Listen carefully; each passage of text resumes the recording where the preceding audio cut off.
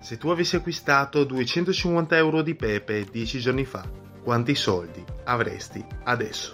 Inizialmente Pepe Token aveva una capitalizzazione di poche migliaia di dollari. Attualmente è la coin numero 1.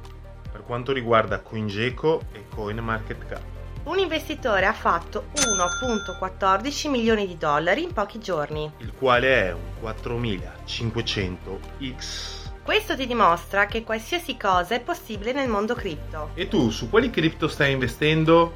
Scrivilo sotto nei commenti. Seguici per saperne di più.